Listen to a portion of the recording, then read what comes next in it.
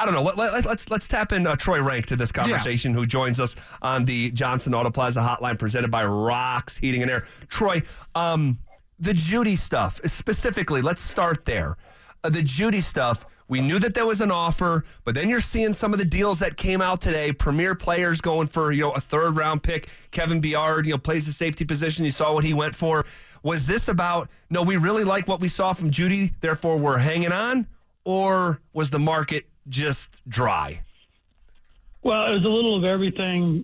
What conspired to make them hold firm was the 2-game winning streak. There's confidence in the building. The defense is playing well. They're forming identity offensively. But, yes, this was not a seller's market. You look at the deals that were made across the NFL. I think there was 1 second-round pick involved. Most of the deals were for third-day draft picks, and they were not going to trade Jerry Jeudy and Cortland Sutton for third-day picks. And in that way, I'll defend them. Then you could argue they should have moved them in the offseason. That's fair criticism. But you can't just – at that point, you're giving Jeudy away or Sutton away for – when you're picking up 6th and 7th-round picks, with all due respect to those guys get drafted there, that's not the core of your team. Those guys often struggle to make the team. They spend a year on practice squad. So if you're going to rebuild the team with draft capital, you're looking for 2nd, 3rd, and 4th rounders. Now, listen, you can revisit this in the offseason. They picked up Jerry's option for next year. So if he plays strong at the end of the year and he ends up with, 950 yards and 7 touchdowns, then maybe you can get a 3 then, or, package. I thought they might try to say Jeudy and a 4 to get back a 2. Like, that's what, in my mind, it made sense. Sutton was going to be hard because of his contract, but they're in a tough spot. They don't want to hit the reset button. They don't have a lot of draft capital. But remember, in some of these cases, Simmons is under contract at the end of the year. Bowles is under contract. So if you're not giving them extensions, you can revisit some of this in the offseason. So I guess my larger point is, Zach, it wasn't a seller's market.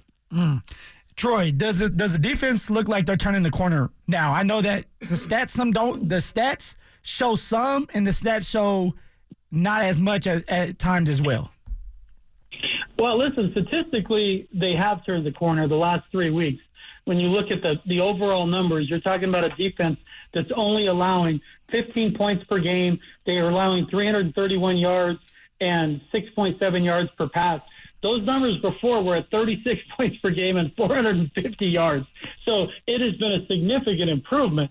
And the eye test tells me that they're better. The Packers, okay, that's a bit of a mulligan. You're not going to base it too much on that because Jordan Love and they have no passing game. They don't throw deep. Patrick Mahomes is Patrick Mahomes.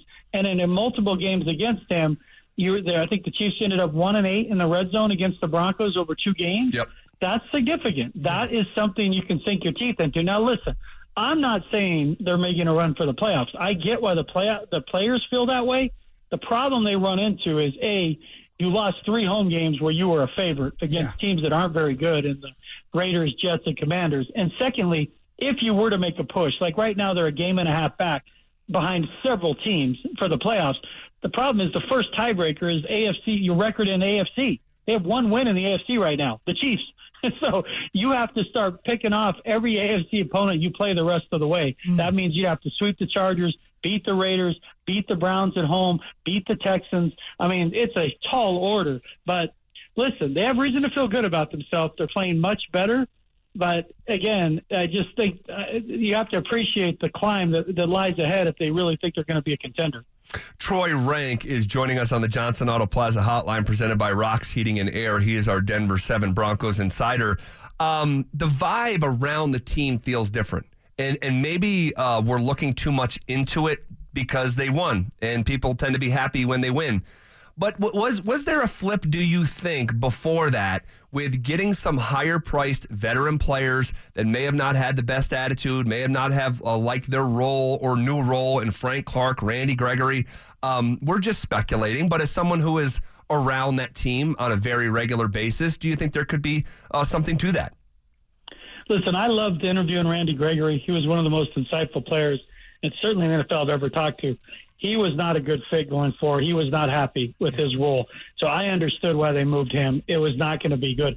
Clark, he had a better attitude about it. He just saw the writing on the wall. And I said this on your guys' show, I believe. I certainly said it on these airwaves. I was surprised Clark didn't get cut in the summer. Yeah. He and Peyton didn't really hit it off, and Sean Payton wanted him there, but they didn't really hit it off during camp.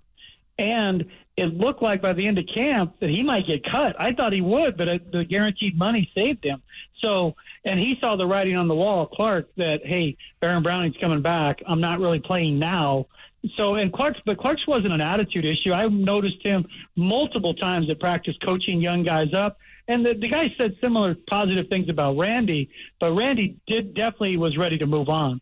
Clark just kind of saw the writing on the wall, like, hey, I'll take away $1.6 million guaranteed money if you could just cut me or trade me because I need a fresh start. And he ends up with that in Seattle. But part of the reason they're better defensively, that's some of it. It's just getting Baron Browning back. They got Jewell back. They got Justin Simmons back. You put Jaquan McMillan at nickel back, and he's played great. And they've moved guys around up front with Mike Purcell now playing more defensive tackle along with DJ Jones. I mean, that's like 4 or 5 significant parts that are playing together now, and it's kind of clicked. And give credit to McMillan. I mean, of my favorite Pirates, he might be moving ahead of like Dave Parker, Willie Stargell, and Orlando Bloom. This East Carolina Pirate kid here reminds me of Phil Lindsay. Plays with an edge, an attitude. Like him. He has energy. I love the way this kid plays. Yeah. Troy, one last question for me. Do you feel like Russ is being handcuffed by Sean at this point? His attempts have been reduced pretty much. It just feels like they still haven't gotten into rhythm of what they want to do yet. And I don't think we're going to see it work, Phil, completely until the play action game it hits and it triggers that. They're now figuring out that their best strength is running the football. Form follows function in architecture and life. You built your team the offseason to run the football with McGlinchey, with Powers, Manhurts, Burton. And they're realizing we're pretty good at running the football. So as that identity takes shape, which we thought it was going to be from the beginning, it didn't. As it takes shape, Phil, I think that's where the test now becomes. They're going to have play action. It's going to be open, whether it's Judy, Sutton, Mims, one of them. Can they hit those passes? And if they can, maybe you have something. But, yeah, they just don't look like they're in rhythm because mainly Russ does not throw in the middle of the field, and that's where Sean lived with Drew Brees. Right. Russ lives on the outside with his passing. And the way Sean called games in New Orleans was a lot of it in the middle of the field. And Russ, it seems like at times he's getting that, climbing the pocket, but you don't throw in the middle of the field when you scramble right or left. Right. And I say it every game I'm at in person. I'm like, Russ, you got to climb the pocket, man. Yeah. And even I say that because you climb the pocket, and that's north and south running. His point in his career now, it's not meant for him to get outside because he can't get away from those guys like he used to. But you go north and south, there's nobody there. You can get 8 yards. You go right and left, you get nothing, and you get a turnover or a 10-yard loss. So we'll see, Phil, but my point would be as they continue to run, which I think they will, let's see what that play-action game looks like.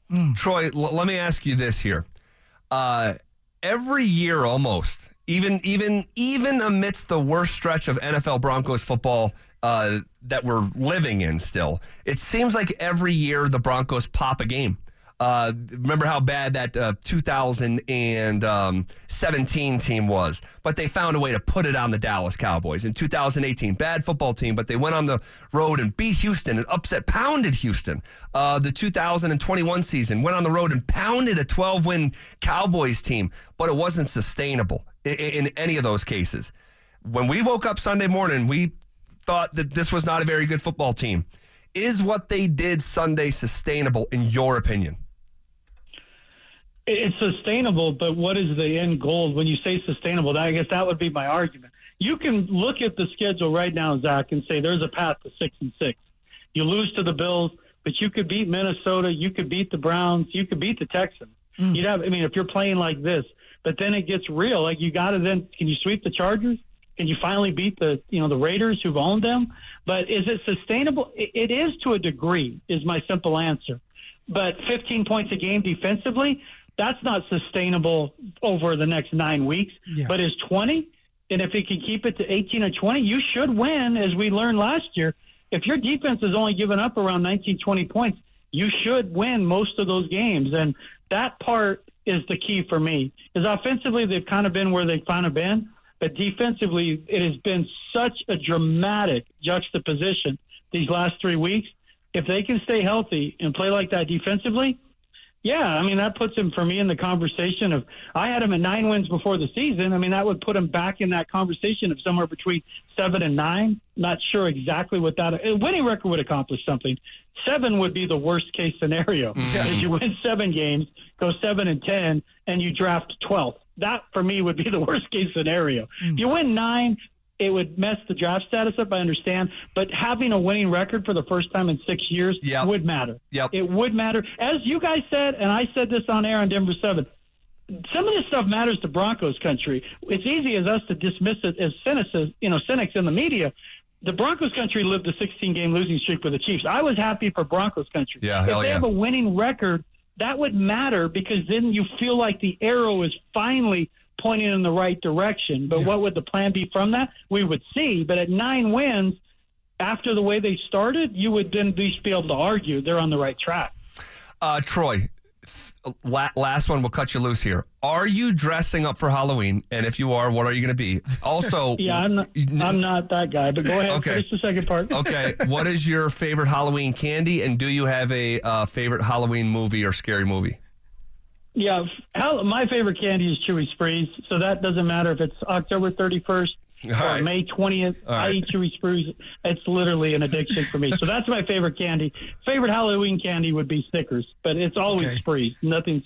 And in terms of a scary movie, the scariest movie I ever saw in my life was The Exorcist, but I would never watch it again. They're remaking that. They're redoing that. Yeah, and I will not be rewatching it. I will not be watching that. I will not watch the original. I won't watch. They have 5 versions. I'm not watching any of them. Thank you, Troy. Yeah. Appreciate you. There goes our Denver 7 Broncos Insider.